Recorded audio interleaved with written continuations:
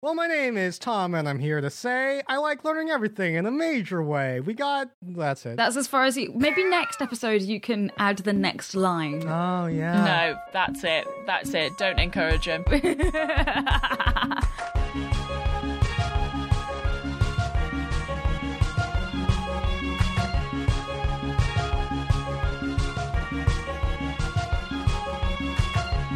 Hello, and welcome to Let's Learn Everything, the show where we learn anything and everything interesting. Woo. Today we are going to be covering a big main science topic. We're going to be answering a science question, and we're going to be taking a little walk around a little wee miscellaneous topic. My name's Ella, and today's main science topic is how we study human brains without human brains. Ooh. Model animals. I know the answer to this. Is it a shadow? Is it a hole? I know this word. I've heard this. This was in The Hobbit, right? Is it time? Wow. Wait. This is not something that I've ever, questioned. Thought about. You know? Yeah. Hi, my name's Caroline, and this episode we are going to be asking the question, are cats a liquid? Question mark? I'm going to reserve my comments about this until we get to the question. Oh, Ella has first-hand experience for sure. I feel like on Ella this. knows. Boy, howdy. My name's Tom, and today's topic is, in my opinion, the coolest thing since sliced bread. Why do we say that? But we can edit this out. Why do we say that? Do you guys know? Sorry, I just said that without thinking about it. Do you say that in the What, UK? You Best don't thing say since the sliced cool. bread? Yeah, you said the coolest thing since sliced bread, Oh. and sliced bread isn't But- cool. So I don't know what you're talking about. But do you guys? Is that? Yeah, we say the best thing since sliced Do you bread. know Yeah. why? I would assume because It's like a... You know what? Let's just do the miscellaneous topic on that instead. Today's topic is the best thing since sliced bread. nice, good bit. Once again, as with some of my miscellaneous topics, I am imploring you to trust me on this journey. I trust you. Before we jump into the show, we have our very first Jumbotron. Our first Jumbotron is from Andy K. Thanks, Andy. Thank you very much, Andy Who's K. it for? It's for Caroline, Ella, and Tom, so it's for all three of us. I've heard of those people. So Andy says, hey guys, welcome to Maximum Fun. Since I heard your first episode, I was completely hooked on the fascinating topics and amazing conversations. You really bring everything to life. God, I really do, don't I? You're so good at this, Ella. This Jumbotron was for us, which is incredibly kind. But normally a Jumbotron is just a little message that we will read out loud. It's great for if you want to congratulate someone on something they've accomplished. If you have a project you want to shout out, maybe a book or an art shop. If you want to surprise a friend who listens to the show too. Or if you just want to make us say something silly. We would love to help out with that. It supports the show, and it makes us happy to hear about y'all. And you can get your own Jumbotron at letslearneverythingpod.com/Jumbotron. Is that right? Yay! Oh, good. Amazing. Today's main topic is how do we study human brains without human brains? Specifically, human brains. You are correct to clarify, but I also did just have that moment where the word loses meaning entirely. When you said that.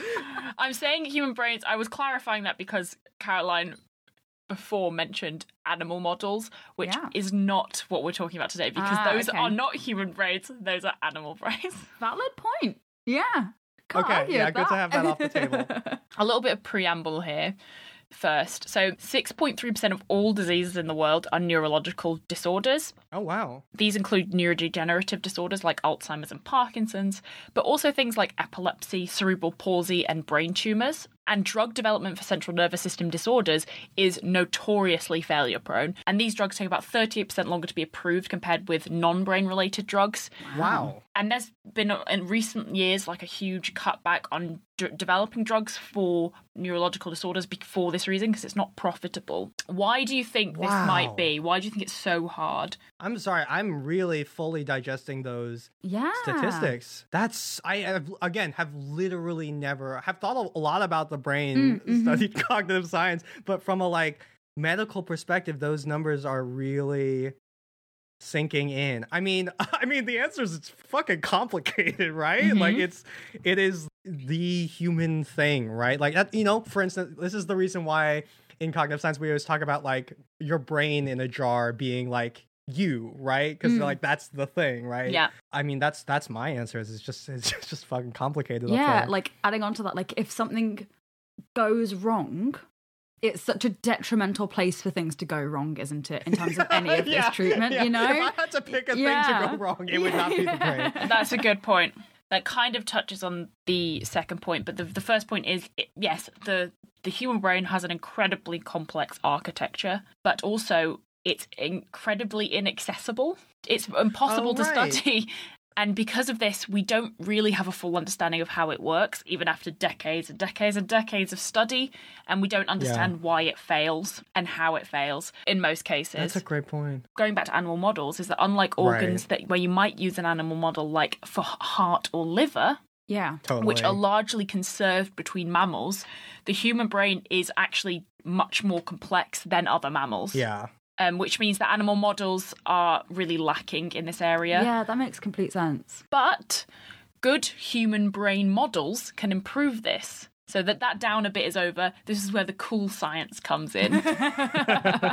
And the first model I'm going to talk about is an organoid. Do you know what an organoid is? I mean, is it a cyborg organ, like an android organ? No, not quite. But I mean, you're in the right area, I guess. It's a great word, by the way. Whatever it is, it better be. It's already cool. It almost makes me think of mini organ as well. Yeah. That's it. It's is that it? Wow. I can't believe you guys haven't heard of these before. That's so exciting to me because it means I get to tell you about them. Why don't they use organette or organito? Oh my god, organito would make me so happy. Can we petition to change it? Yeah. You certainly can. I feel like people wouldn't take it as seriously if we called them organitos.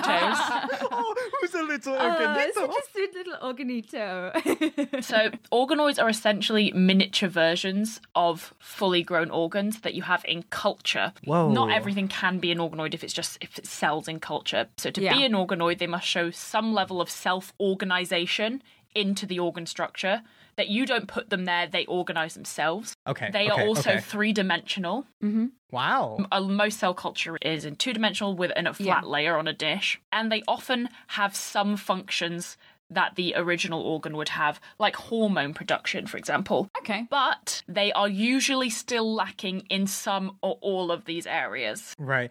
Ella, I don't know if you can help me. I'm trying to visualize it. How would I, if I walked into a lab and I saw that they were working on organized and I bust in, what would I be looking at, if you know? Yeah, so you'd basically be looking at a little blob of cells. Amazing. Probably like thousands of cells that look 3D. They will almost always have a hole in the middle where there's a fluid-filled space, which is a key part of organs that we can't simulate normally in cell culture, in a flat cell culture. For example, think of the heart. Yeah. Right. But they're not tiny, teeny versions of the actual organs. Yeah, it's not like a Polly Pocket version of a heart. Exactly, yeah. They have some of the same organization, but they're missing out in a lot of ways, so it kind of looks like clumps of cells stuck together. Yeah, I've never heard of this concept. No. This is absolutely wild. Because the fact that we can do that is mind-boggling to me. The fact that we can get these cells to organize in a little petri dish and look at it functioning are completely outside of a human body or an animal body at all, just that's fantastic. That's absolutely fascinating. I feel like we very quickly like burned through all the possible ideas I would have had, which is like maybe animals, maybe, and I don't know if we're gonna get to this, but my first thought is like a computer simulation. But there's obviously a ton of potential issues with that also. So I'm very curious. We're not going to talk about AI or computer neural networks. Okay, then I today. can trash it. I feel like that's been a fraught issue in It's not a human brain. Maybe one day it will resemble something like that, but it's not. Exactly. Yeah. I think there's a ton of interesting value to examining that from a computer perspective, but the idea that it's like trying to build it from the bottom up versus from the top down, I guess. And I see a ton of fraught things with it. I don't see how you could conduct this sort of science on a computer model. So I'm very curious to hear about these organoids.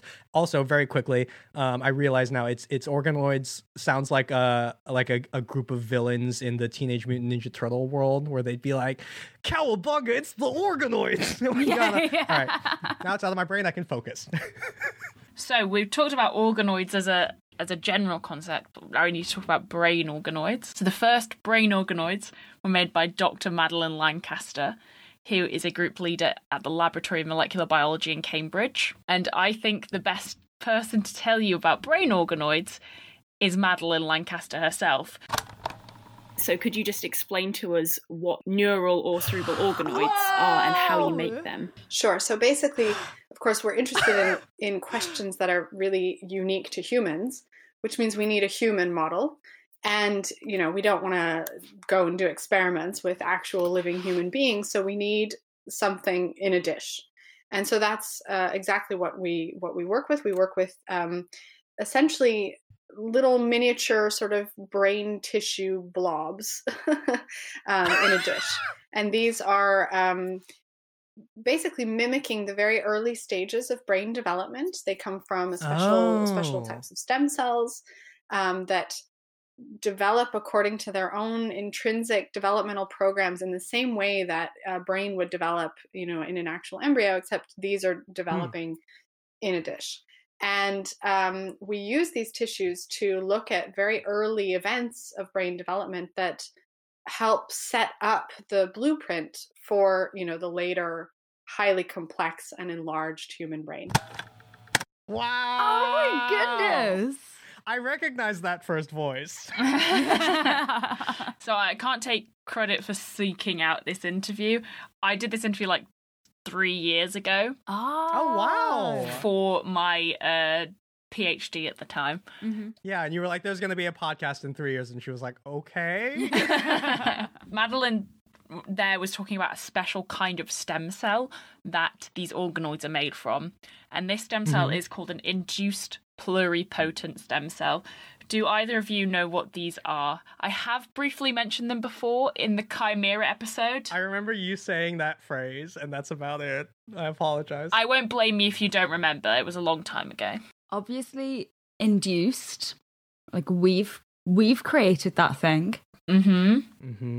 Potent. It's really strong. Pluri makes me think, no, that's like multiple different. Is that actually? Okay. Like not specialized or ability to specialize in a lot of different ways. Yes. That's what potent in relation to stem cells. That's what potency means. Something can be totipotent, pluripotent, multipotent, unipotent. Yeah. So we could actually break it down. Wow. So there's only one kind of totipotent cell, and that's the zygote, the thing that happens immediately after the sperm fertilizes the egg. Every other cell after that is pluripotent. So sorry, say that again. The zygote is what? It's totipotent. Totipotent. That's such a good word. Tutti frutti.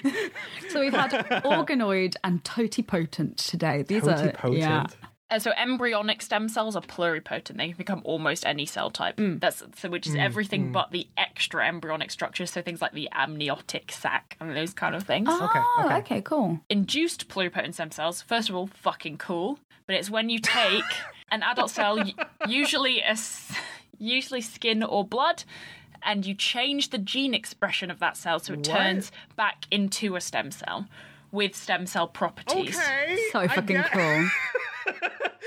This feels like like if we're going back to like the riddle metaphor, it's like, oh yeah, it's like, how do you create a new stem cell? Oh, you just take an old one and then you turn it back into, it's like, I didn't know that was possible. That wasn't presented as an option to me. That's wild. In the history of cell biology, it's pretty new. Yeah. I don't think Aristotle was doing this, was he? It was discovered in 2006. Oh, wow. And, you know, they're pretty incredible because it means you have an essentially unlimited source of stem cells without the ethical Holy issues of moly. using a Yeah, stem of cell from an course. embryo. They also have the advantage that they can be patient-specific. Oh, shit. Yeah, so if you want yeah. to study a specific disease, say heart disease, you can take a cell from an adult skin cell from a patient with that disease, turn it back into a stem cell, and then turn those into cardiomyocytes, the muscle of the heart, and study what goes wrong with that cell. Would it be too much to ask you to attempt to explain how that magic happens of turning it back into a stem Yeah, cell? I can. And you know why I can? Because I just wrote a SciShow video about this. Hey, plug. Ding. So the genes expressed in a cell are the genes that are turned on, are being turned into proteins. All cells contain all genes in their DNA, but the cells that are expressed give that cell its specialization. A heart cell only expresses heart genes. A stem cell expresses its stem cell genes, which give it the ability to renew itself and to turn into other cells. And there are these things called transcription factors, which are proteins that attach themselves to DNA and they can turn on and off specific genes.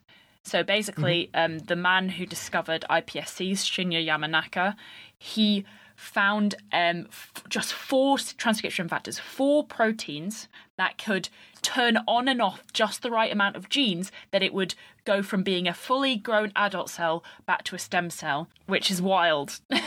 That is wild. You know what I'm imagining in my head? I'm imagining like a row of like switches, right? That are like the genes, and like normally they're like inaccessible, but then this person discovered a Konami code where it's like if you have these certain proteins, you can go like flip, flip, flip, flip, flip.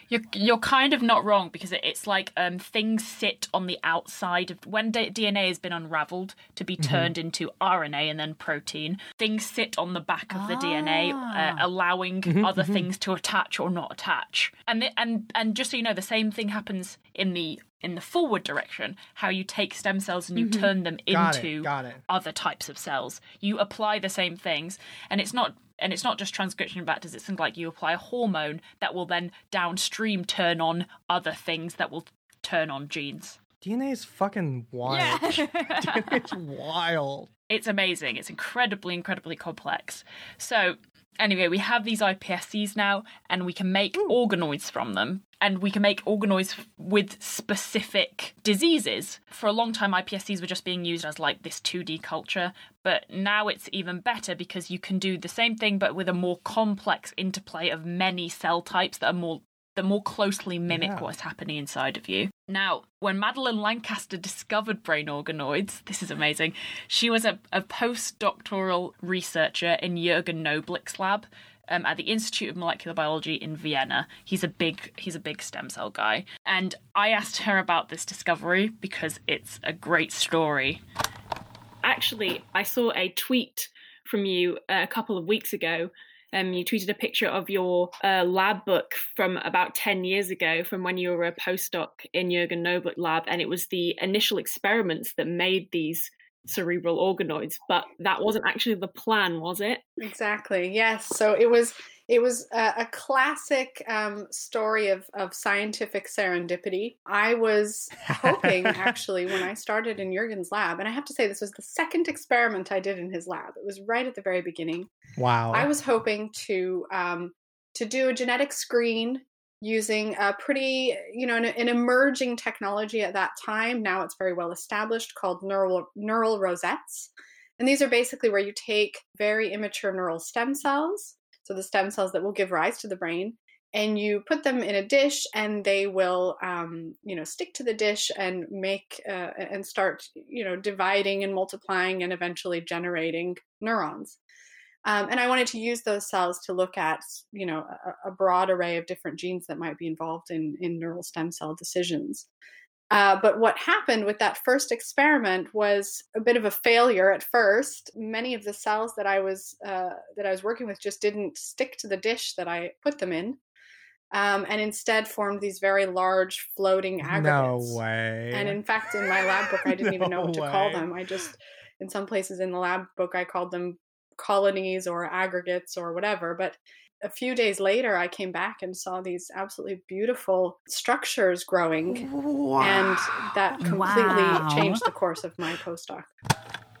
That's Wow. like literally science fiction. Like, you come to the lab the next morning and it's grown 3-dimensionally. Like, that's, oh my god. Isn't that amazing? I love that story. I feel like a lot of scientific discoveries in the past have this like moment of like accidentally finding something. The discovery of Yeah. penicillin was accidental, for example. Yes, of course. Yeah. But then for it to have happened so recently, That's a great about point. 12 years yeah. ago now. Like, it does almost feel like there's this, when we talk about like signs of the past, it feels like we've almost like used up all our good luck, but it's like, no, there's still chance stuff happening. That's a great point. Also, I love the phrase scientific serendipity. That's great. Yes, it's so Oh, lovely. yeah. I will say, this talk of scientific serendipity, I don't want to diminish the amount of work that went into ultimately developing these organoids. The initial discovery is an incredible story, but getting to something useful didn't happen overnight.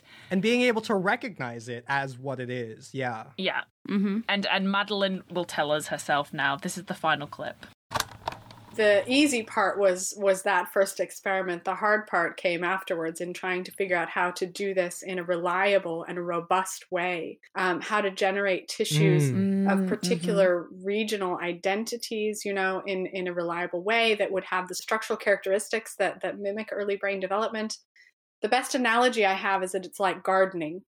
And, when you plant a seed, you're not building a plant. The plant is building itself, but you are providing nutrients and oxygen, sunlight and all of that.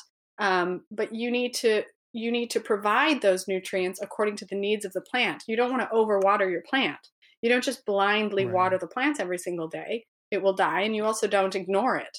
And so that's exactly what these organoids need as well, is sort of this kind of a green thumb. You need to provide the appropriate nutrients at the time that the organoids need that.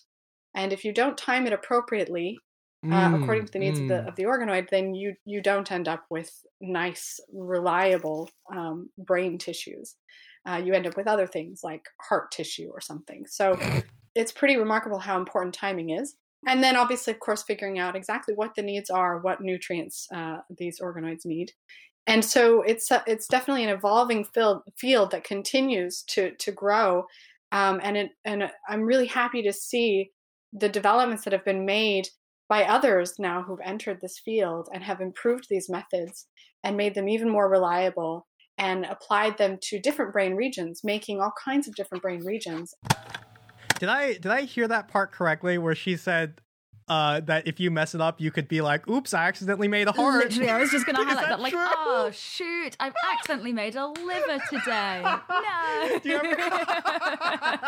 God damn it. She's not joking. Oh my god. So very early embryonic development, what happens is your tissues start to split into 3 different types of cells: mesoderm, endoderm, and ectoderm, and they layer themselves throughout the embryo. Each one of these layers will turn into will have a group of different organs it will turn into. Endoderm makes your liver, pancreas, the lining of your digestive tract. Mesoderm makes your skeletal system, your circulatory system, and your heart. And your ectoderm gives rise to the top layer of your skin and your nervous system and your brain.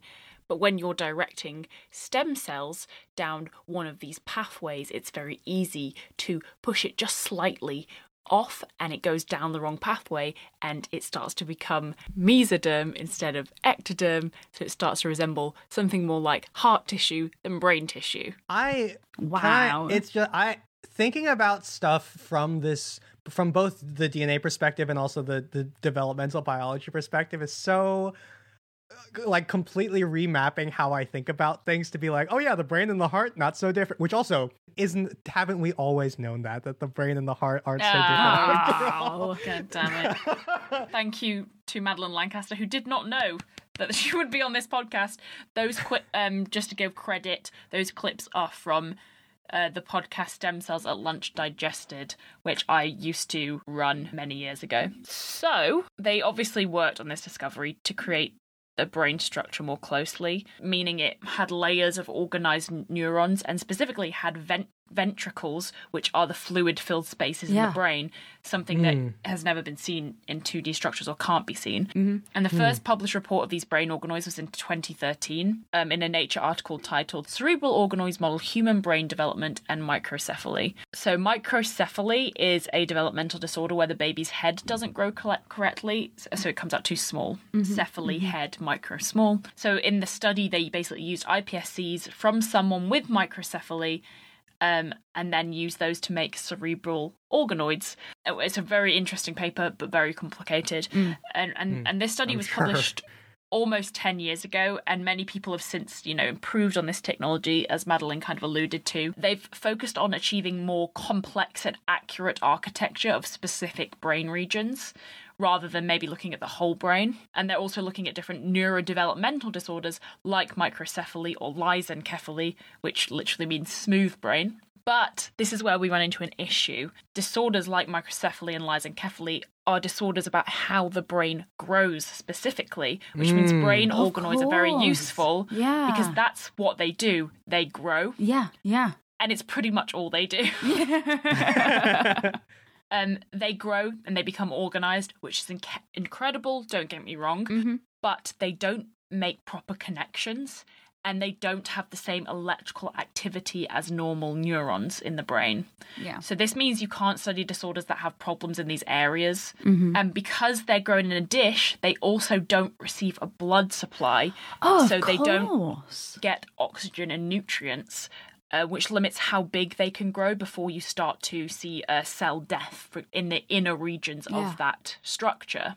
It's kind of reassuring to know that we can't grow fully functioning brains. I was going to say, I was going to say the exact same thing, Caroline. Like, as a scientist, I'm like, oh man, I can't make a dummy brain whenever I want. But like, as a human being, I'm like, oh, okay, there's no electrical signal, there's no blood. It's literally just, it's just cells. Okay, whew. It's a give and take here.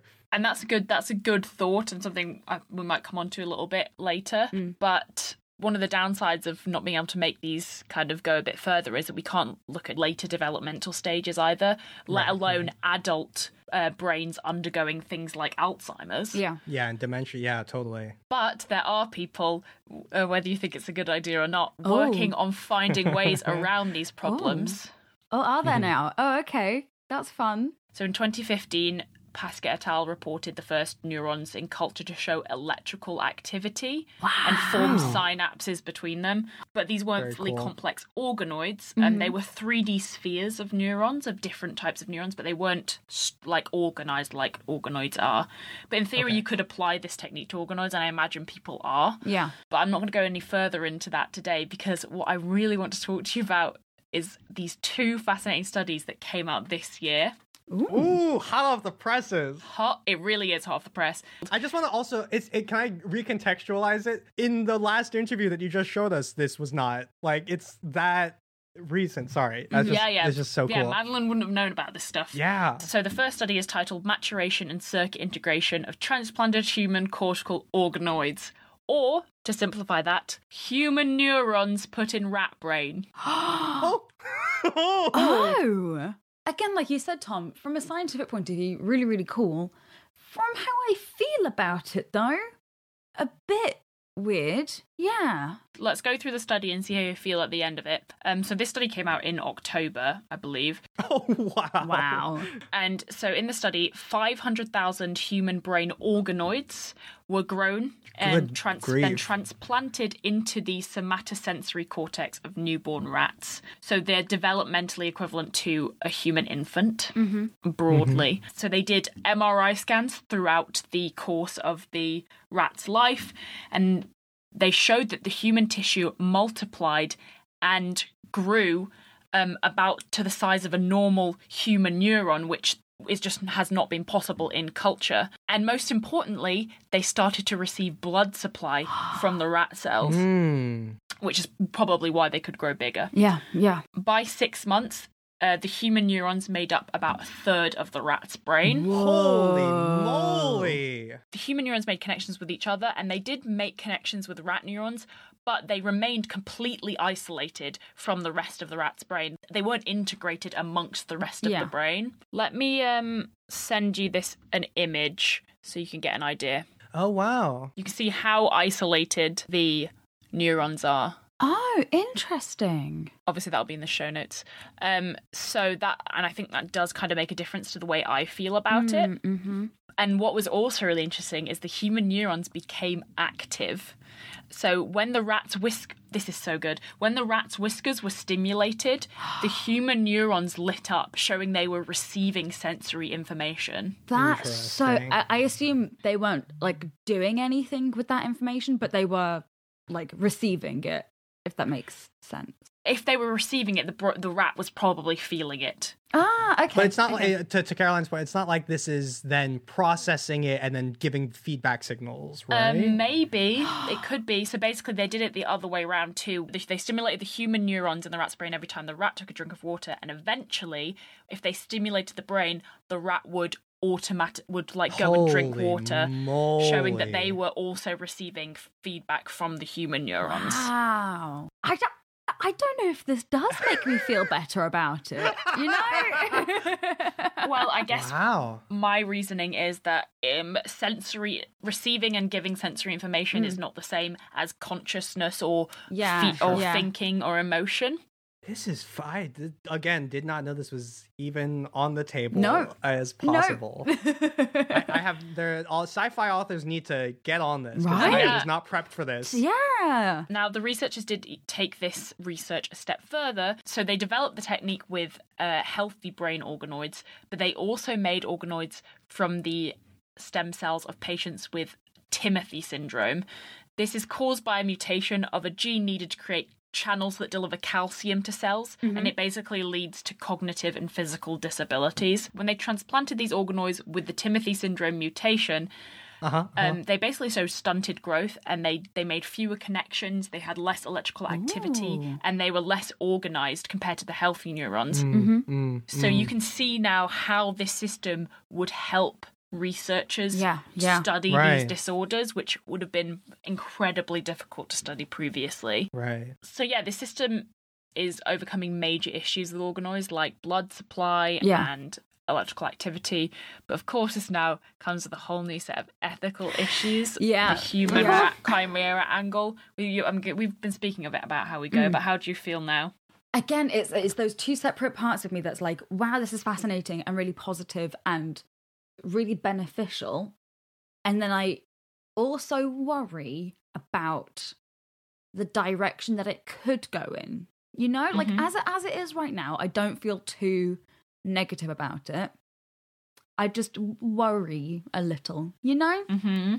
Yeah, the reassuring thing, and this is the same with the Genetic Chimeras episode, which is that, like, when we see these headlines, it's literally like this says here on Science, it's like human neurons merge with rat brain. Yeah. And it's like what? When this context, 6 to 7% of all diseases are brain disorders, they're 40% slower for pharmaceuticals to get developed. Is that correct? And so, like, it's like, hey, what if we could find a way to study them in a way that to access this inaccessible organ, and like that is the direct reason for this research. It's not to play God, which is reassuring. But of course, we keep doing these. You see me and Caroline doing this thing where we're like, well, but clearly you can't do this, and I was like, no, actually you can, and it's like, okay. Yeah.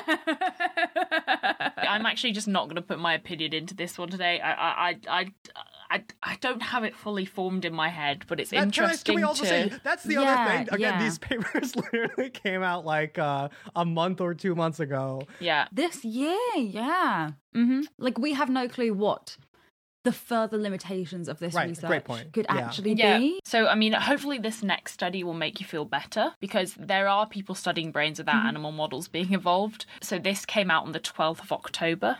What's this? So wild. Just another way to recontextualize this is that the last time you did a topic, you wouldn't have been able to cite these studies. That's so true. Like, that's so a- true. This is titled In Vitro. In vitro, for those who don't know, means outside of the body in culture. In vitro neurons learn and exhibit sentience when embodied in a simulated game world. Oh, what? The faces we are pulling right now, everybody, are just There are some parts of that I really like and are interesting. Sentience is a very interesting word. That's a big word, isn't it? Yeah. Mm-hmm. Yeah, it is. It is. We'll get into it. So, 800,000 human neurons were grown in a dish on top of a microelectrode array. So this can just both stimulate the neurons and record their responses. The system is sometimes called brain on a chip. This one is specifically that. called dish brain. Another grade. I love that even more. So this neural network actually, and I don't know if Tommy will take issue with me calling Issue it with neural. that? I think they have squatters' rights on the phrase neural network being neurons in the network. Yeah. So the neural network learned to play the classic video game Pong. For those who don't know, I don't know how you wouldn't know what Pong is, but Pong is a game where you have two paddles on either side of the screen and a ball moving between them. You move the paddles up and down, you hit the ball between. This is half a version of Pong that they were playing. They were the paddle, the neurons. So the position of the ball was communicated by specifically placed electrical stimulation, and the speed of the ball was communicated by how quickly the electrical stimulation was given. And this was all input in one specific region of the chip. The response of the neurons was recorded in a different region of the chip and were used to move the paddle up or down. And the neurons actually adapted their firing in a way that would move the paddle up and down to hit the ball, and their responses improved over time. That's cool. That is cool. That's really cool. So the researchers were able to teach the neurons this using an idea that neurons tend to like predictable patterns of electrical activity. So when they missed the ball, they'd receive an unpredictable stimulation in a random area with a different frequency. So to avoid that, they basically learned to hit the ball. That's a really important aspect of this is the like reward punishment mechanism. Yeah. That's really interesting. But the researchers, obviously, they considered this, they say in the title, sentience. They consider this a type of intelligence, a type of sentience. And this is an interesting thought. Sure is. So sentience or consciousness doesn't have a strict definition, but No, generally... it does. Well, so it does actually. It's being able to play Pong, actually. That was established when Atari came out, yeah. Generally what people consider sentience as, if you need to kind of define it, well, not as, but they think it requires a central nervous system, right? So in nature, non-sentient animals are considered jellyfish, corals, anemones, sponges. And then you get into like riskier and unknown territory where you have a central nervous system like insects, but we don't know if they're conscious or not, as we discussed in a previous episode. I don't know if you can consider 800,000 cells in a dish a central nervous system. It has 80 times more neuron than a jellyfish and only 20,000 fewer than a fruit fly. So who knows? Okay. What do you think? I think the use of the term sentience here might be a bit of a strong word to use. I think neurons in and out of context greatly affect how I think about it. One of the biggest things from cognitive science that I took away from it is the fact that, right, I feel like we're taking for granted these like these inputs and outputs that are given and the training mechanism, right, that is happening in like the connections to the brain are in some ways just as important as the brain mechanism, right? And so it's existing in this very specific context, which feels very different than like if it was doing this on its own without sort of like having to be handheld or like specifically designed for it, that feels very different. But at the same time, this is like, I don't know, because we learn that way too. Like our brains learn that way. You know, we have an ingrained reward system in our brain to teach us what is good and what isn't good. that is true. I will say one quick thing, which is that, like, you know, playing Pong is obviously something that a computer neural network can do, right? And so in some ways, it's amazing that it's done through like a biological substrate, but on the other hand, when we, you know, the operation is very, I don't agree with you there necessarily. Oh, really? Because, yeah. That is not as impressive. AI can play chess ever than we can play chess. We don't diminish the skill of a chess master for being having the human power to have learnt that way. Yeah, it's with all of these discussions, I feel like what ends up happening is this like push and pull where it's like, is this structure very smart, or are some of the things that we think of as intelligent behaviors maybe not so intelligent? That's a perfect kind of question, which I don't think we can answer today. Yeah. But also that still comes down to the chess master thing. I don't think we question that someone who has learnt all of these tactics in chess isn't intelligent for learning it that way, just because a computer can do it better and quicker. That's a good point. This is a can of worms. Oh boy. Yeah. I don't want to leave this topic on a note of diminishing scratching our heads. No, not just scratching our heads, but also diminishing the work that was done because of the buzzwords used, like sentience and intelligence. That's a great point. What they did is very, very interesting and technically impressive. That's a great point. And so I want to leave this on the potential benefits.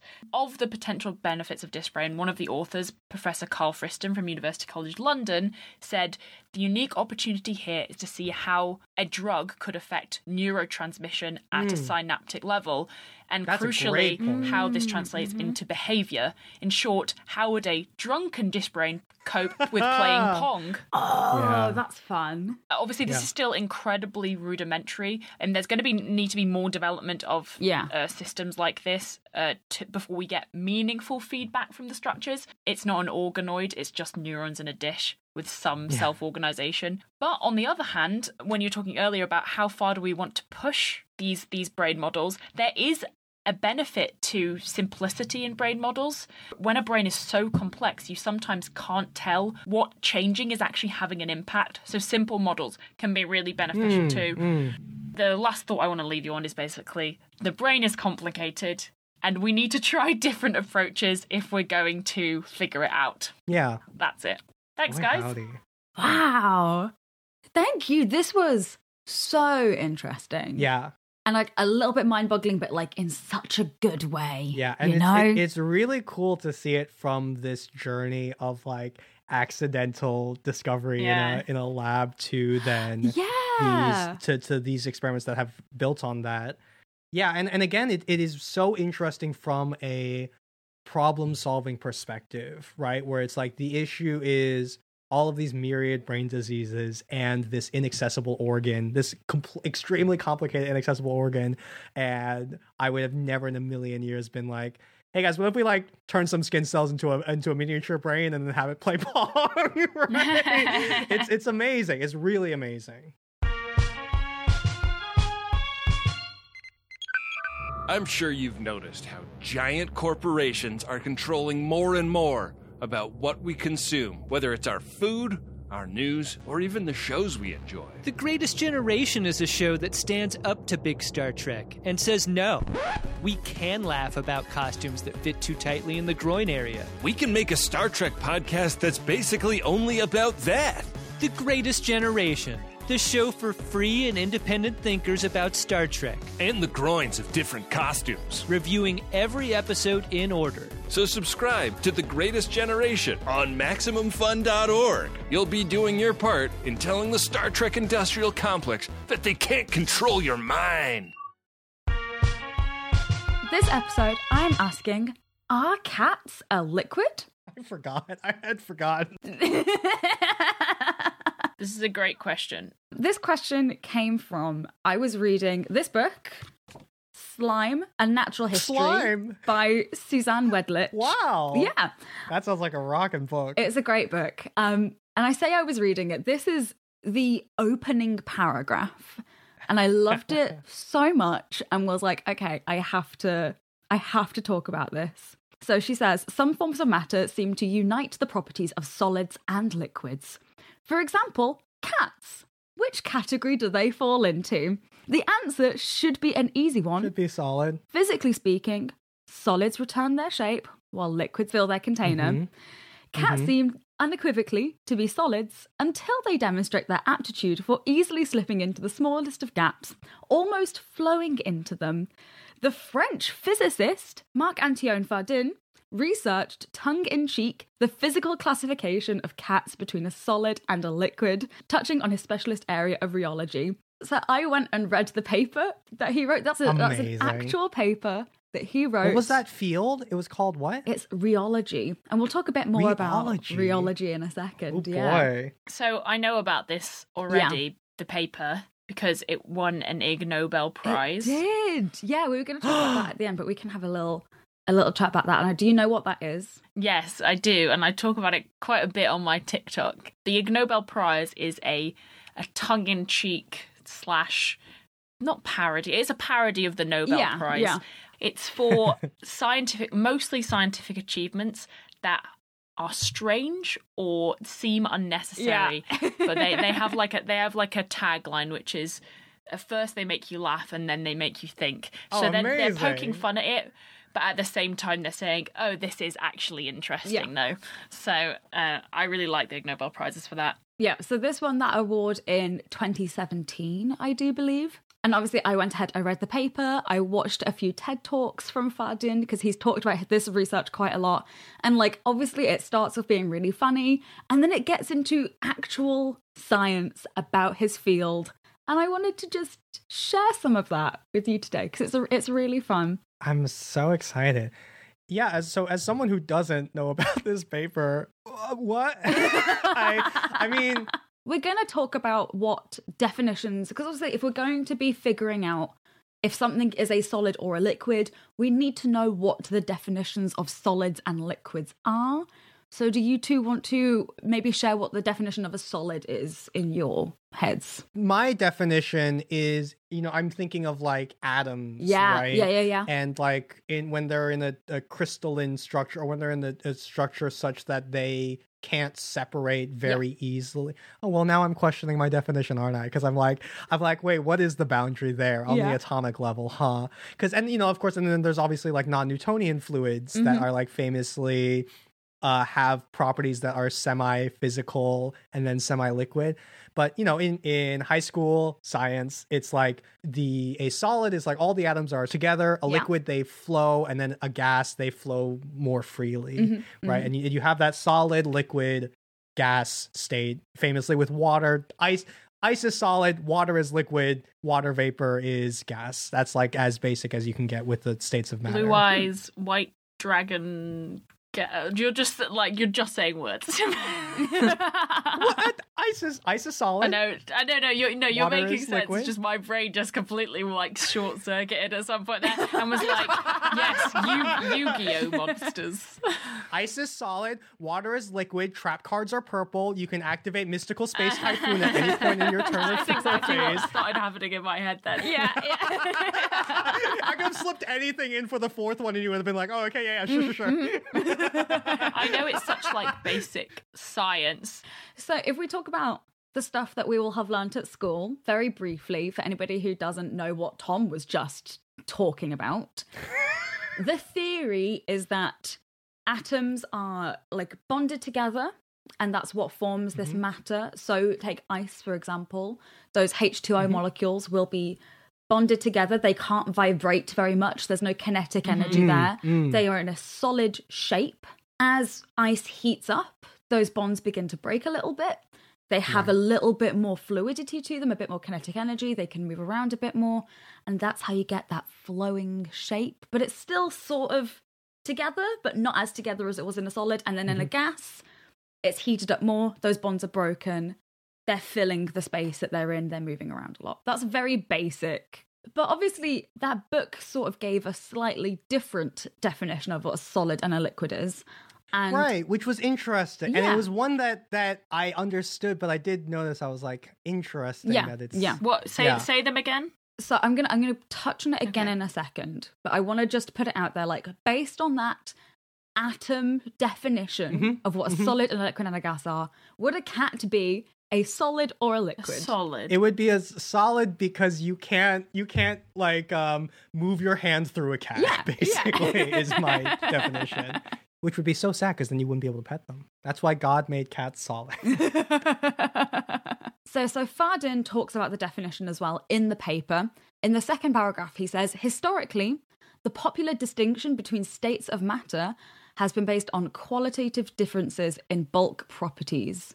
So, a solid is a state of matter which maintains a fixed volume and shape. Liquid is the state in which matter maintains a fixed volume but adapts to the shape of its container. And a gas is a state in which matter expands to occupy whatever volume is available. And are these derived from somewhere else, or are they his own definitions? These are pretty standard definitions that we do Conventional. use. Oh, okay. So these don't necessarily come down to a molecular level then. Exactly, yeah. So these definitions are actually a lot broader than I was expecting them to be. It was a lot broader than we're taught in school as well. Yeah. So to simplify these definitions, solid, fixed volume and shape. Liquid, fixed volume, shape can change. Gas, both of those things can change. If we take those definitions, what category could a cat then fall into? Liquid. They because they change. Yeah. They change to the shape suppose of I their can container see. sometimes, if they want to. Famously, I think it was it Einstein that said if I fits, I sits? I think. I'm now going to share the PDF document. I just want you to have a little look at some of the figures that Fardin uses, because I think they're so funny. He uses these to make his case. Especially figures, this is linked in the show notes if you'd like to have a look at it. Figures 1A through to D is cats in various containers. Ella, would you like to describe some of these? They're mostly classic images that you would see of a cat in for example, in a bowl, a glass bowl. The cat is now bowl-shaped, or in a wine glass, the cat is now wine glass-shaped, or in a sink, the cat is now sink-shaped. Yeah. Sink-shaped cat. Yeah, so basically he makes the argument that... Actually, he doesn't even make the argument that cats are a liquid. He just sort of goes with it from the beginning of like, yeah, cats can flow, and we're just going to talk about like their ability to do that. But of course, we can't just go, cats flow into containers, they squeeze into containers, and therefore they're a liquid. We can't, we can pour, Right, no. The other thing we have to consider is how long it could take the cat to flow. How long it That's takes for it to go interesting. into these spaces. True. Because obviously... I can fit in a bowl if I really want to, but it's going to take a long time to squeeze me in there. So this is where Fardin's specific field of research comes into that. So that thing called rheology, that word that I said earlier. Are we going to talk about like the flow rate of cats? We are going to talk about the flow rate of cats. Oh my God. So rheo, R-H-E-O, is the Greek word for flow. So this field is literally the study of how things flow. I don't mean to be crass, but is that also where the suffix for diarrhea comes from? Is that what you were I about to literally say? have that in my script. It's found elsewhere in places like rhythm. Oh. That comes from that root word rheo, and diarrhea also comes from that root word rheo. And then my band Diarrhythm will be playing this Sunday at Brooklyn Steel. This is actually a really important field, understanding how long it takes for objects to flow. There's a saying, which is everything has a flow in the world of rheology. They've clearly never seen me dance then.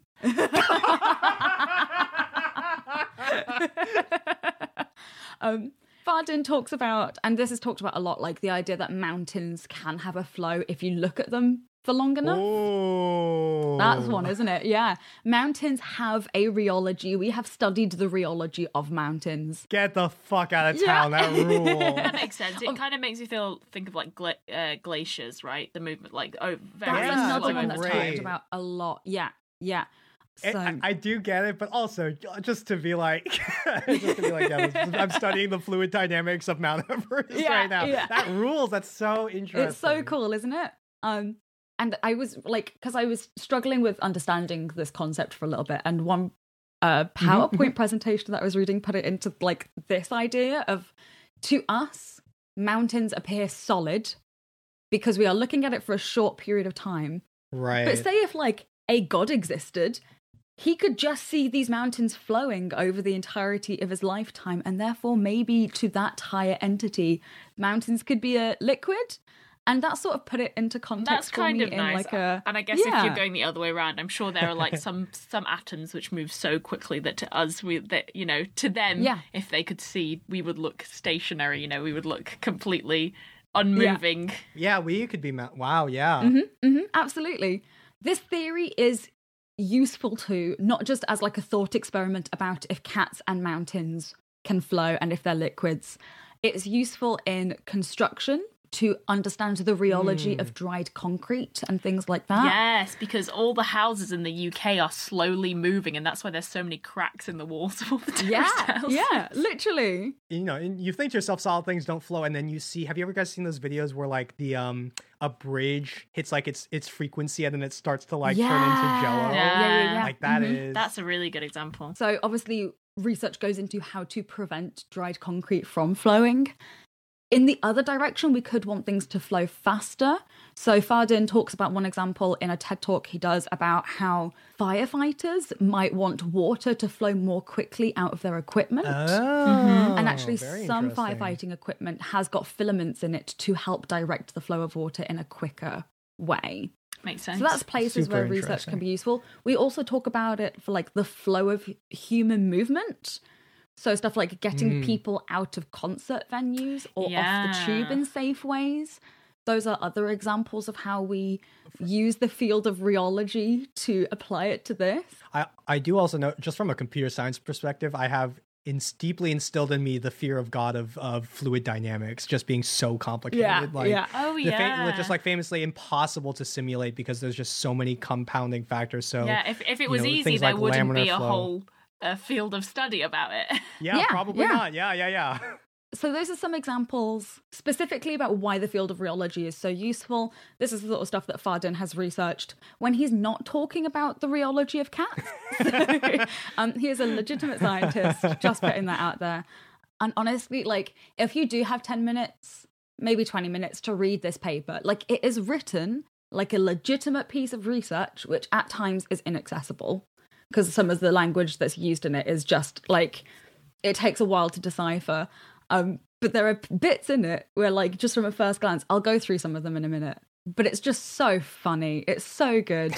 So what Fardin did to establish the flowiness of cats is he had a look at the time taken for a cat to relax into a vessel or a container. He called this the cat's relaxation time. In the actual field of rheology, this is called thixotrophy, Thix atrophy, thixotrophy. Okay. And it is looking at how long it takes for a liquid or for something to flow, given like the shape of the container or where it is. So stuff like water can sometimes ball into like a little droplet rather than flowing. And figuring out why that happens, basically. So relaxation time, or thixotrophy. We're going to talk about relaxation time because I really enjoy saying it. It's not just impacted by the thing flowing itself. It's not just impacted by the cat. It's also impacted by the surface or the material that the flowy thing is relaxing into. And actually, again, this theory is really, really important because it can even refer to things like how cancers can spread and stuff like that, the rheology of cancers. Oh, very interesting. So Fardin talks about that a little bit in his TED Talk. I'm not going to go specifically down that route, but I wanted to talk about the idea of blood rheology and how blood flows and the link like to cancer development and spread. For example, there was one paper that I read that, this is a quote straight from the paper, blood rheology in patients with ovarian cancer is impaired due to inflammatory processes. And that's quite a well-known fact. So the flowiness of blood can often be impaired in people with ovarian cancers. And this impaired blood rheology, because of that inflammation, this in turn can increase the probability of thrombosis and promoting tumour progression and metastasis. So how the blood is flowing can impact the development of more tumours, basically. Got it. Yeah. Which is super interesting. And again, like a super important part of the field of rheology. We're going to use it to talk about cats today. Woo! So what do you think could impact the relaxation time of a cat? How do you think different surfaces could impact this?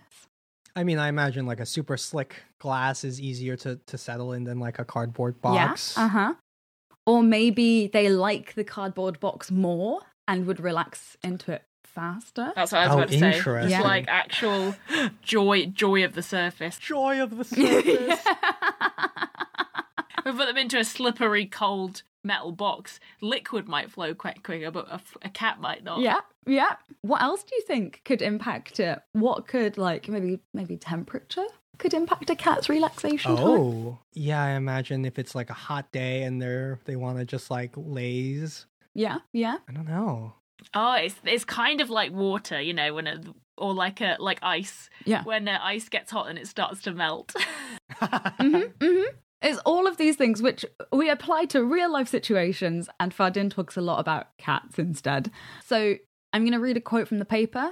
Here, the roughness of the cat's fur would be a determinant as the roughness of the substrate, but probably somewhat have the opposite effects. Indeed, cats are often found to spread on rough substrates, which there's a lovely figure of this in figure 2. I love this paper so much. But they have a low affinity for substrates that smooth their fur, like water. That could impact the cat's relaxation time if they are near water. Yeah, that makes sense. Oh, wow, yeah. Counterintuitively, gravity seems to enhance adhesiveness, which was just one of my favourite little things.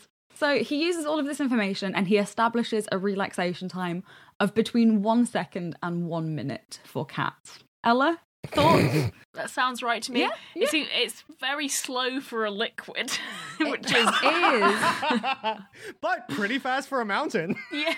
That's such a good. Well, so when you take all of it into consideration, not only are cats meeting the definition of a liquid because they flow into a container, but they are flowing in a quick enough time that we can observe it. Therefore, Yeah. All I'm getting is that liquidity is a scale. yeah, You know, yeah. liquidity is a spectrum, and from solid down to gas, you're somewhere in that you're a liquid. Yeah. we're more liquid than mountains. Mountains are more liquid than planets. I just want you to know, anytime I'm looking into space, what I'm doing is I'm picturing a glass bowl and I'm dropping like a Rubik's Cube in it, and then I'm dropping a cat, and I'm like, they really are different. Like it is, but like I am just having fun in my brain right now. It's like So yeah, essentially, Fardin doesn't make an argument or anything for cats being liquid. He goes straight into the assumption that cats are a liquid and cats have a rheology, good. which I love that. They do have a rheology, right? Like the argument here is, or the understanding here is that everything has a Well, yeah, rheology, even absolutely. things that Everything aren't. has a flow. Yeah. And we can observe the flow. Therefore, there could be an argument to be made that cats are liquids. And I love that Yeah. so much. Yeah. Yeah. What I do want to read, we're wrapping up a little bit now. One of my absolute favourite parts of this paper are the conclusions and acknowledgements, which I would like to read quickly to you now. In conclusion, much more work remains ahead, but cats are proving to be a rich model system for rheological research, both in the linear and non-linear regimes. Standing questions include the potential implications of the rheology of cats on their writing reflex, and whether the non-linear self-sustaining mechanism for turbulence in pipe is applicable to streaks of tigers. I'm not entirely sure what some of that means, but he's just like, No. can we apply this to big cats instead? Oh, that's a great question. Oh, big cat liquid. He goes on to say, very recent experiments from Japan also suggest that we should not see cats as isolated fluid systems, but as able to transfer and absorb stressors from their environment. Indeed, in Japan, they have cat cafes where stressed customers can damn pet it. kitties and purr their worries away. So stupid. The fact that those were like one sentence separated is very funny. Yeah. The acknowledgements, or some of the acknowledgements read, no animals were harmed in the making of this study. I thank L and JF Barrett for providing a reliable technique to load Felis catus into different geometrics. Step 1, bring an empty box. Step 2, wait.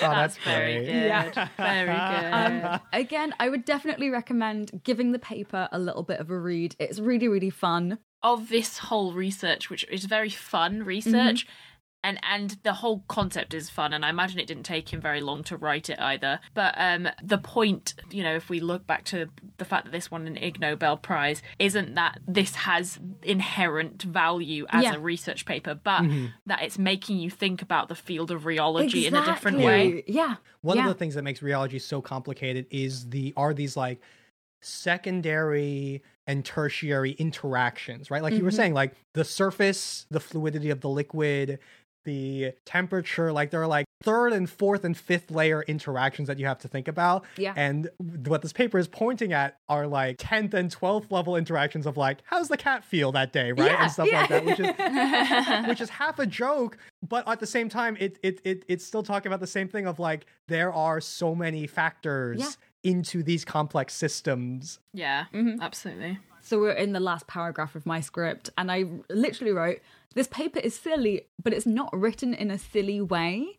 Like the That's language also used and the great. theory Yeah. behind it is actually, like, it was too complicated for me to understand reading this paper, and it took a lot of work to go and understand some of it. And I just love that, like, I don't know, this made me see some scientists in a very human way as well, of like, like being really passionate about this field and just wanting to have a bit of a goof with it and like write about it in a different way. I also, you gotta imagine the number of students or people who maybe aren't fully, you know, in the world of reading papers, possibly reading this because there are silly pictures, and then getting a sense of how to read a paper like that is very cool. And actually, I've seen, as I was writing this, I was seeing TikToks about this paper being made, and I was like, I love that. It's Dexter MP4. Made a video about this. Again, amazing. And he talks about like the photos and stuff like that in the paper as well. Fantastic TikToker. Go and give him a follow. Yeah, right. The other thing I like about this paper is that like science can often be really, really scary to people who don't have a background in science. And papers like this, and then the articles that came out of this paper, like after this paper as well, hopefully make it possibly a little bit less scary for some people and be like, oh, that's funny, I can engage in science in this way. So what do you think about that? That's what we're trying to do with this podcast. Don't let Maximum Fun know we're secretly trying to teach people. They think it's just for jokes. But I think you don't see it. You see it at like a science communicator level pretty regularly. I think for me it was that like is true. Ooh, yeah. We're seeing it at like at a paper level, at like a researcher level as well.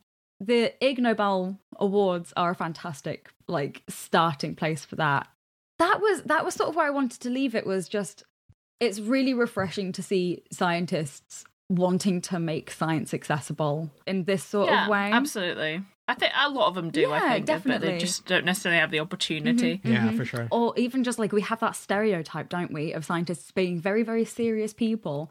And Fardin literally says in a TED talk he was like goofing off from writing an actual paper and just wanted to write something silly. And he had a bunch of his friends help contribute to it and stuff like that as well. And I just love that. I think that's so fun. So yeah, so that's where I wanted to leave it. The full paper is linked along with the TED talk that Fardin did, which I would also recommend. It's really, really fun. You know, I will say though, I'm not fully convinced. I think the only thing that could convince me is if people in our Discord submitted pictures of their cats as liquids. Yeah, I think that's the only thing for it. Yeah, we need a bigger sample size. As good scientists, we should take it on ourselves to increase the sample size used today. So if you would like to share photos of your cats, you can find the link to our Discord server at letslearneverythingpod.com.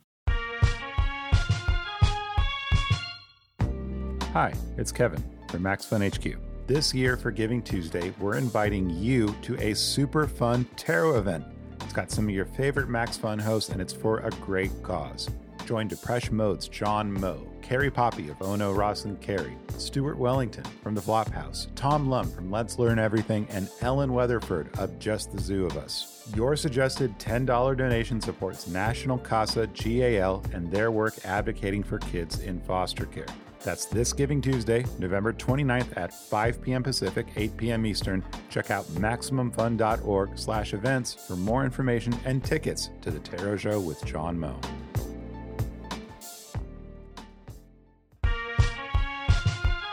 Today's miscellaneous topic is the best thing since sliced bread. So, have y'all heard of bread?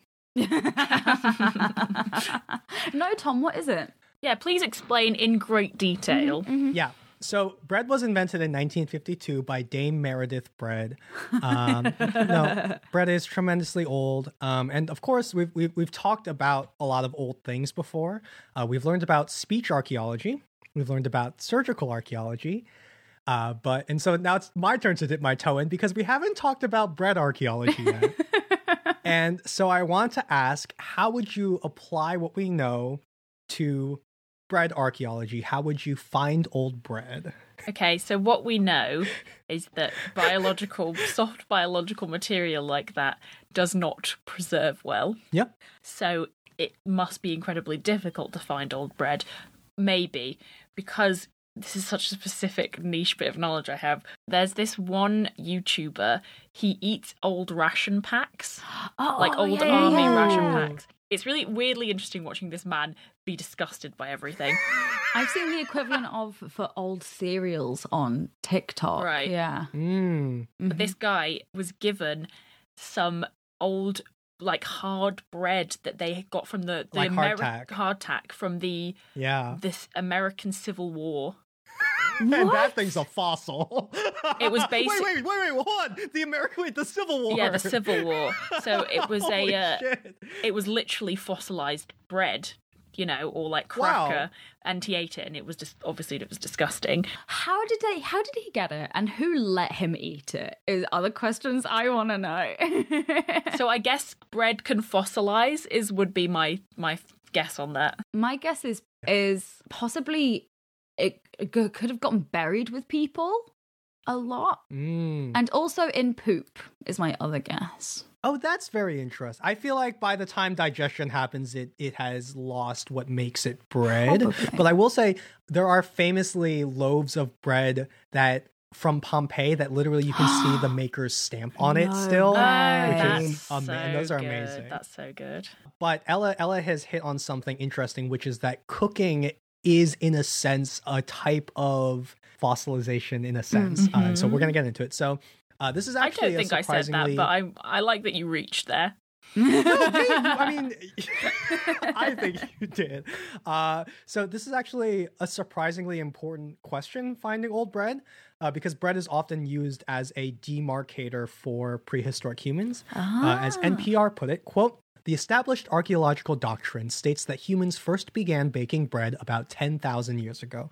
That was a pivotal time in our evolution. Humans gave up their nomadic way of life, settled down, and began farming and growing cereals. Which is why, in 2018, when archaeologists found bread that was 4,000 years older than that, it was a big deal. And I'm happy to say that the people who found it and analyzed it are basically bread archaeologists in everything but name. That's amazing. The bread sample was found by Amaya Aranz Otayegi, and she is an archaeobotanist. What a great name of a profession. That's so good. We definitely will do like a main science topic on this another time just because it's super interesting. But she was studying this prehistoric fire pit in the country of Jordan, and she found these samples, these little black bits that were literally 3 millimeters in length. And she knew that was bread. Ella, let me tell you, there's a great quote from her that really emphasizes like why you hire an archaeobiologist. I'm gonna send you guys a picture of what these looked like. They just look like they look like pieces of moon rock almost, It looks like coal, maybe. Yeah. Keep in mind though that these are like enlarged. In actual size, they're millimeters. Yeah, they do sort of look like little meteorites almost. And the paper analyzed only 24 specimens. So you could hold them in your palm and sneeze, and the study would be gone, basically. Like, it's that. And as Otiegi told NPR, quote, "They looked like what we find in our toasters. I could tell they were processed plants, but I didn't really know what they were." And I was like, fuck, yeah, again, that's why you hire an archaeobotanist, because I could not have told you that. I would have literally just like looked it over and been like, that's more dirt, dust. I guess. There we go. Or even like embers or like cinders, right? Like coal. But she was like, oh no, that's organic. Knowing that much, how could you confirm that it's ancient bread we're looking at? I have to assume you can do like molecular analysis on maybe that like the layout of the molecules is very specific for bread. Well, it's even bigger than that. So or it's a bigger scale than molecules. So we'll get into it. Is it the air pockets in the bread? That's exactly it. Yeah. So this is a quote from NPR. They go, "She took her burnt findings to a colleague, Laura Gonzalez Carretero at University College London Institute of Archaeology, whose speciality is identifying prehistoric food remains, bread in particular." Wow. How do people get these jobs? What? It's amazing. Well, at first I was like, well, what does that mean? And so I looked at the actual paper that Amaya and Lara published, and they say, quote, "After mixing flour and water, occluded gas cells of 0.01 to 0.1 millimeter develop in the dough. The molding of dough modifies the gas cell structures by making the small air bubbles burst, collide, and combine into big ones. If this dough is directly charred, it shows a hollow matrix with large closed voids covering more than 30% of the surface." When I read that, I was like, fuck me, I guess that's what it means to specialize in bread in particular. But it's really interesting. They base their work also off of other researchers recreating the bread in modern times, right? Like using what they would have had, but then recreating it. That, of course. Yeah. That is a cool part of the job. You get to like make old food as part of your job, like and like source the old ingredients. And hey guys, probably doesn't taste good. I'll be honest. Probably not. I don't know how it's bread. Like, how bad could it taste? Well, it's not. I believe this one isn't even made with wheat. It's made with like a grass of some kind. I believe. That's so interesting. Wow. I want to eat that though. It is real. Yeah. Listeners, if anybody can source some grass bread, not of the medical variety, that would be amazing. We want to try that. I'm gonna send you guys another picture from this paper. It's fucking amazing. So this is an electron microscope photograph of some of these air pocket structures, if you can describe it. Oh, just like if you've got trypophobia, you don't want to see it. Basically, it looks like the surface of the moon or something, or Mars. It really does. It's amazing. So it's basically just like those like 3 millimeter long pieces, uber zoomed in to look at the air pockets it's really on them. Cool. Yeah, Amaya has a super great mini seminar on like the science and the anthropological implications of this, and it will be in the show notes. I definitely want to talk about some of that on like another topic, but this is a MISC section. We're already way off topic. Yeah, you've done quite a lot of science here already. And yeah. What's going on, Tom? All right, let's dive right into our main course then, which is bread.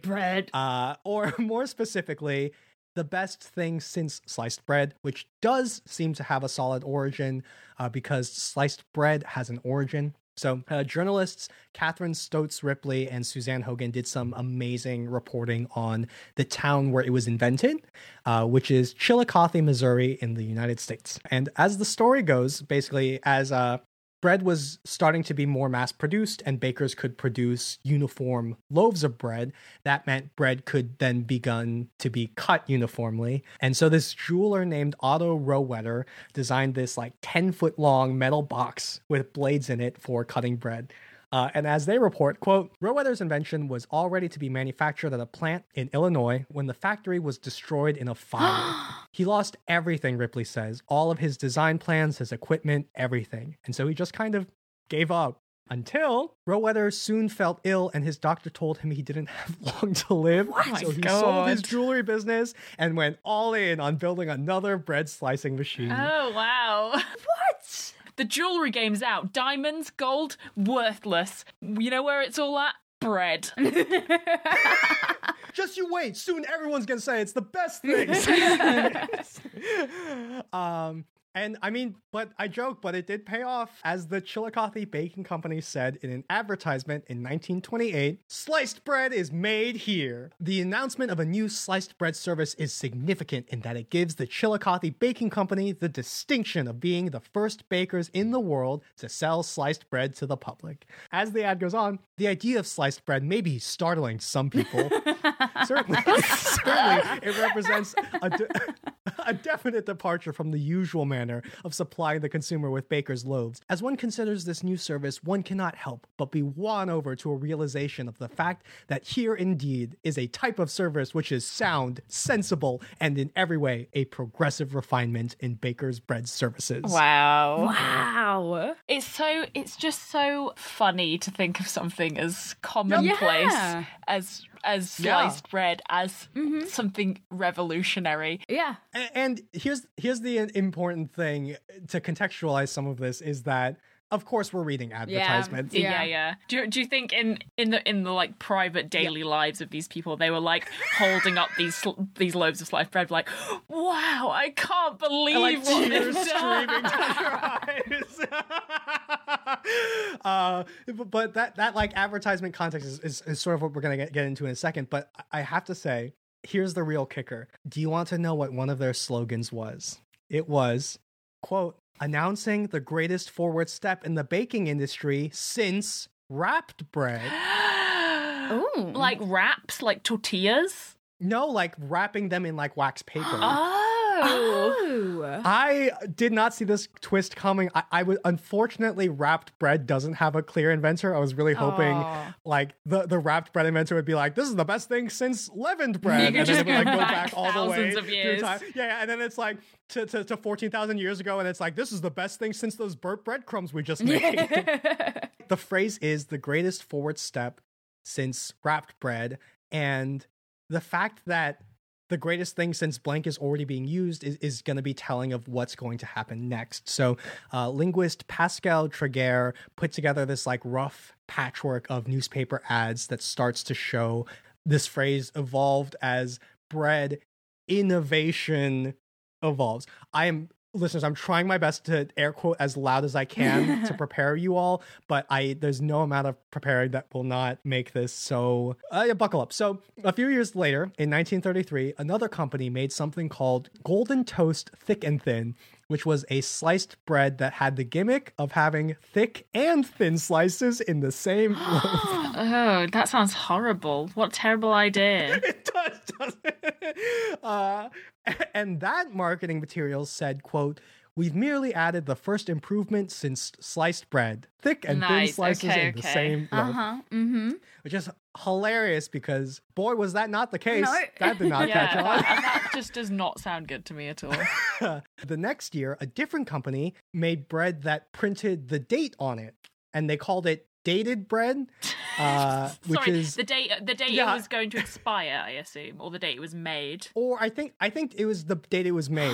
I believe. And they couldn't just say this is bread. They couldn't just be like, we have bread with the dates on. They were like, marketing dated bread. Dated, yeah. It's kind of like bragging that your books have like page numbers on them. It's like, okay, that's like, just, it's fine. like, ooh, we have numbered books now.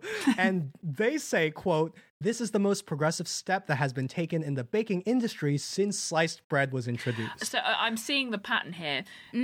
But yeah. Yep. What is surprising me about all of this is that the bread industry had so much, and in air quotes again, innovation. Innovation. It reminds me of a social media platform like Facebook when they add like a new feature which no one wants or cares about, or maybe it does improve things just slightly, but you don't need to like announce it like a marketing thing. It just doesn't make. Why Just are you telling bread, me this?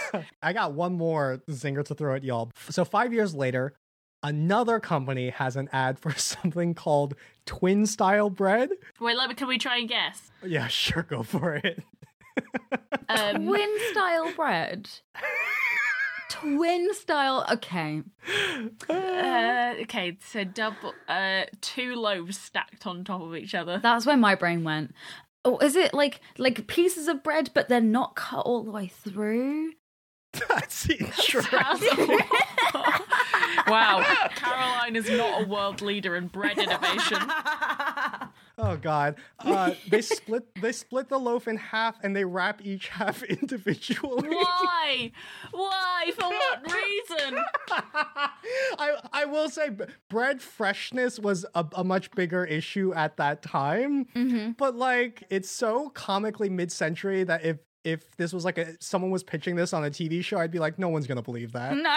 Could you just remind me of what's the decade that this is happening in? I believe the 30s or the 40s. Okay, so I won't offend anyone by saying this period of time sounds incredibly boring. If this is what was going on. They were marketing it like this. Literally, the ad says in all caps, try this amazing innovation. I will say about this kind of advertising, which was very endemic of this period of time, especially as processed foods became popular. There wasn't just bread, right? It would have been almost everything. Like microwaves started to come around in the kind of decades after this, and selling those was like a whole like thing as well. Things that seem really obvious to us. And it reminds me of this one advert which I always bring up, I'm obsessed with, which is when they started to sell sticks of butter.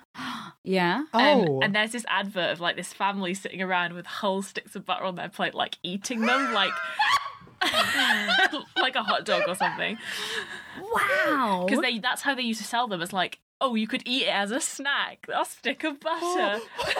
Oh no. Oh no. Ella, you're really getting at so I'll say this last line and then we'll get into this meta discussion. But at the top of this advertisement, they finally say the magic words. They say it's the newest thing since sliced bread, which is basically, it's the phrase.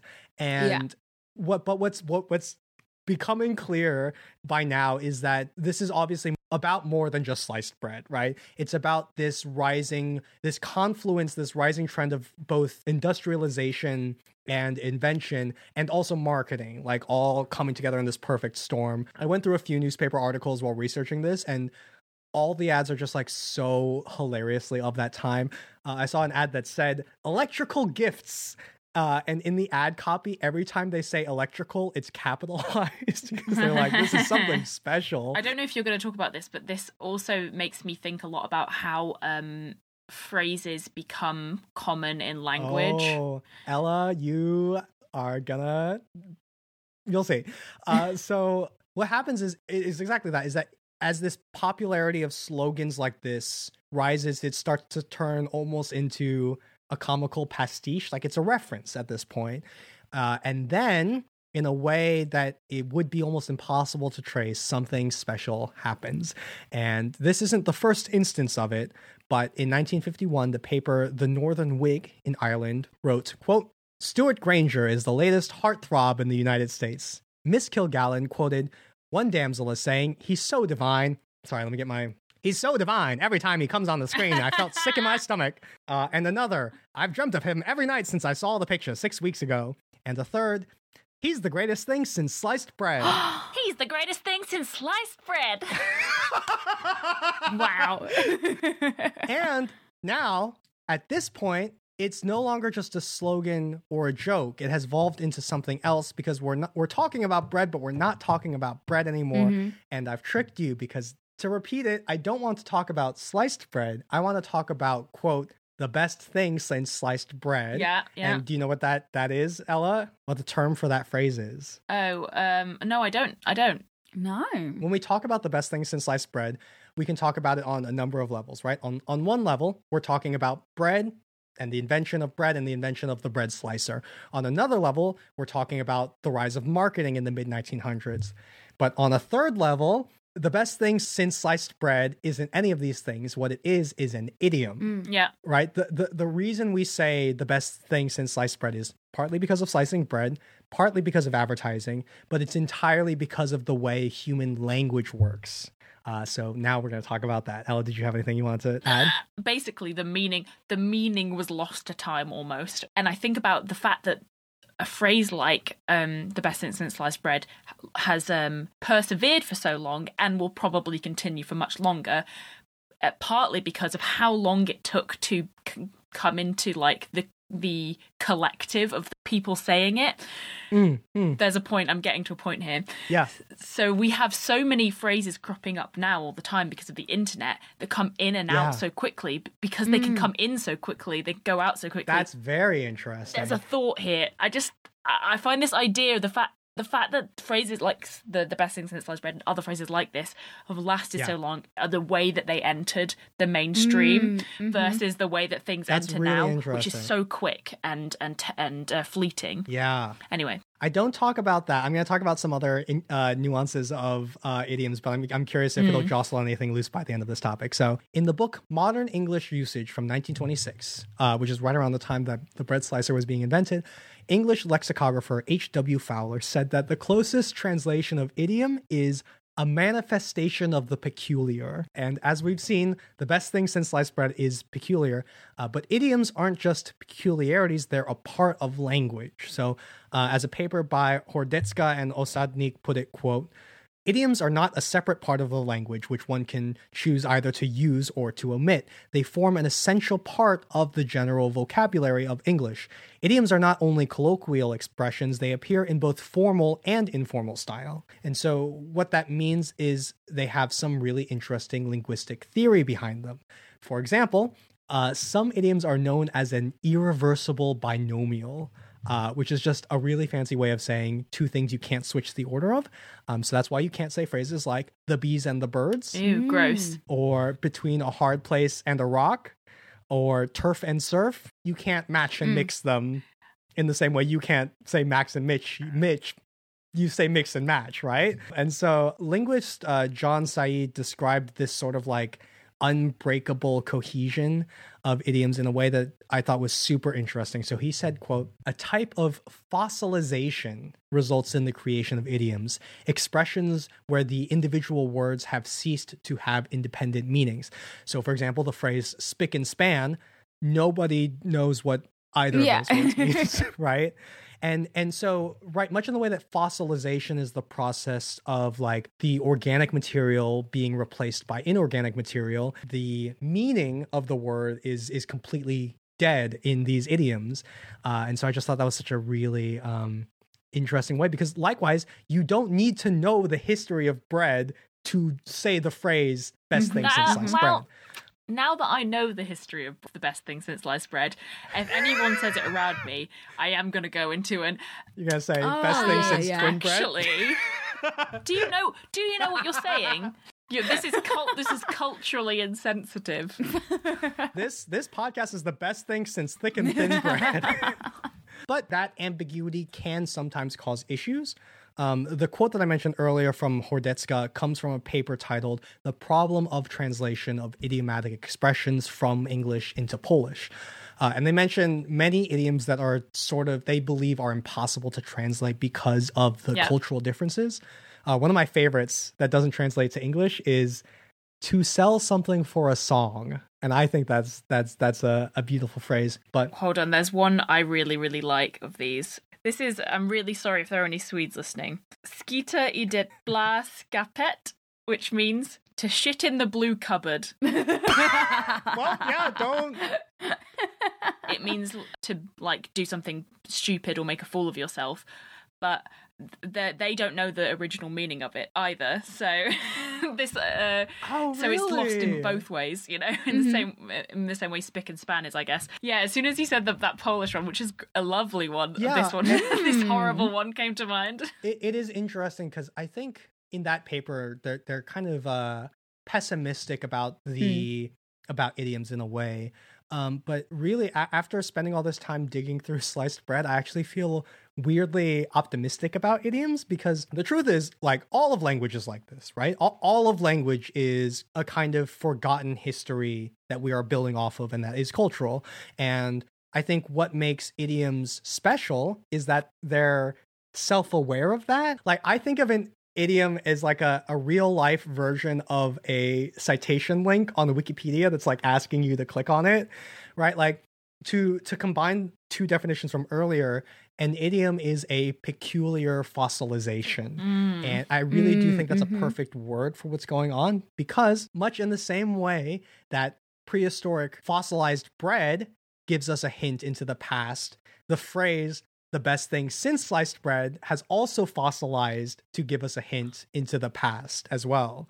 Idioms may be like clunky in language and in translation, but the beauty of them is that they're so clunky that sometimes you say the phrase "clean slate" or "wipe the slate clean," and then you think to yourself, people have been having this conversation since we were writing on slate. Like all the time we are looking at the burnt breadcrumbs of language. We just have to be curious enough to go looking for them. Yay! I'm giving you a clap because you did a very... I'm sorry, this sounds really pedantic. I apologize, but you did such a good job of weaving a story there and bringing them back together. That was the prestige. I've tricked you. It was really, really, first of all, fascinating. I love this kind of historical linguistics. And also, you saying wiping the slate clean there reminded me. First of all, how many idioms are there for that same thing? Wiping the slate clean, burying the hatchet, squashing the beef, and that I don't know any of those. No clue what any of those backgrounds really are, apart from wiping the slate clean. And they're all really old. Yeah.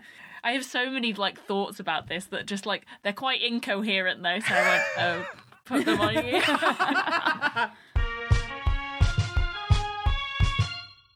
Oh yeah, it's me. Oh wait, shh. Silence.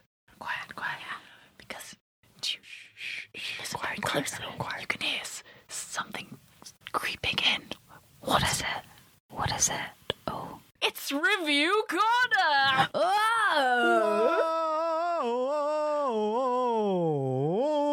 Today's review comes from Eleanor W. from Apple Podcasts, and they say an eclectic and erudite delight.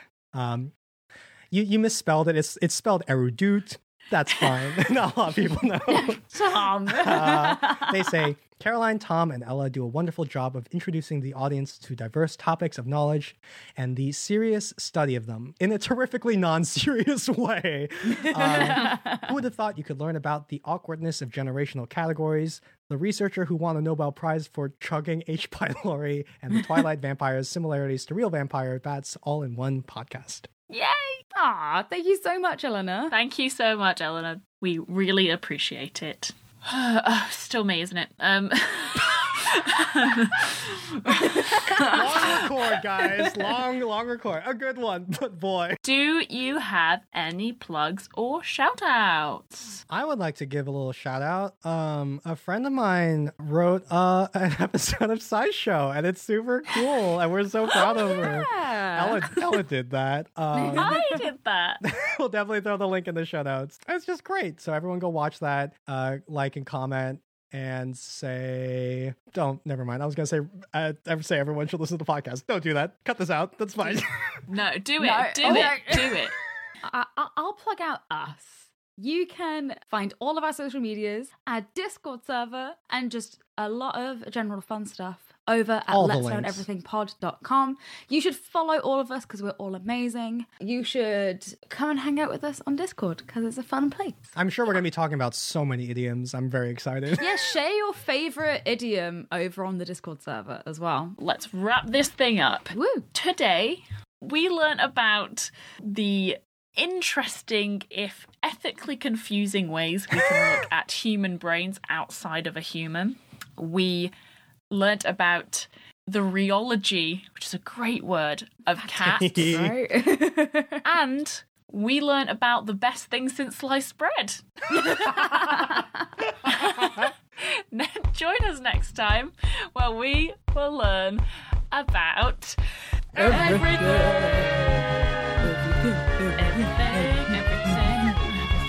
Let's Learn Everything is a Maximum Fun podcast, hosted and produced by Ella Hubber, Tom Lunn and Caroline Roper, with editing by Ella Hubber and music by the wonderful and talented Tom Lunn.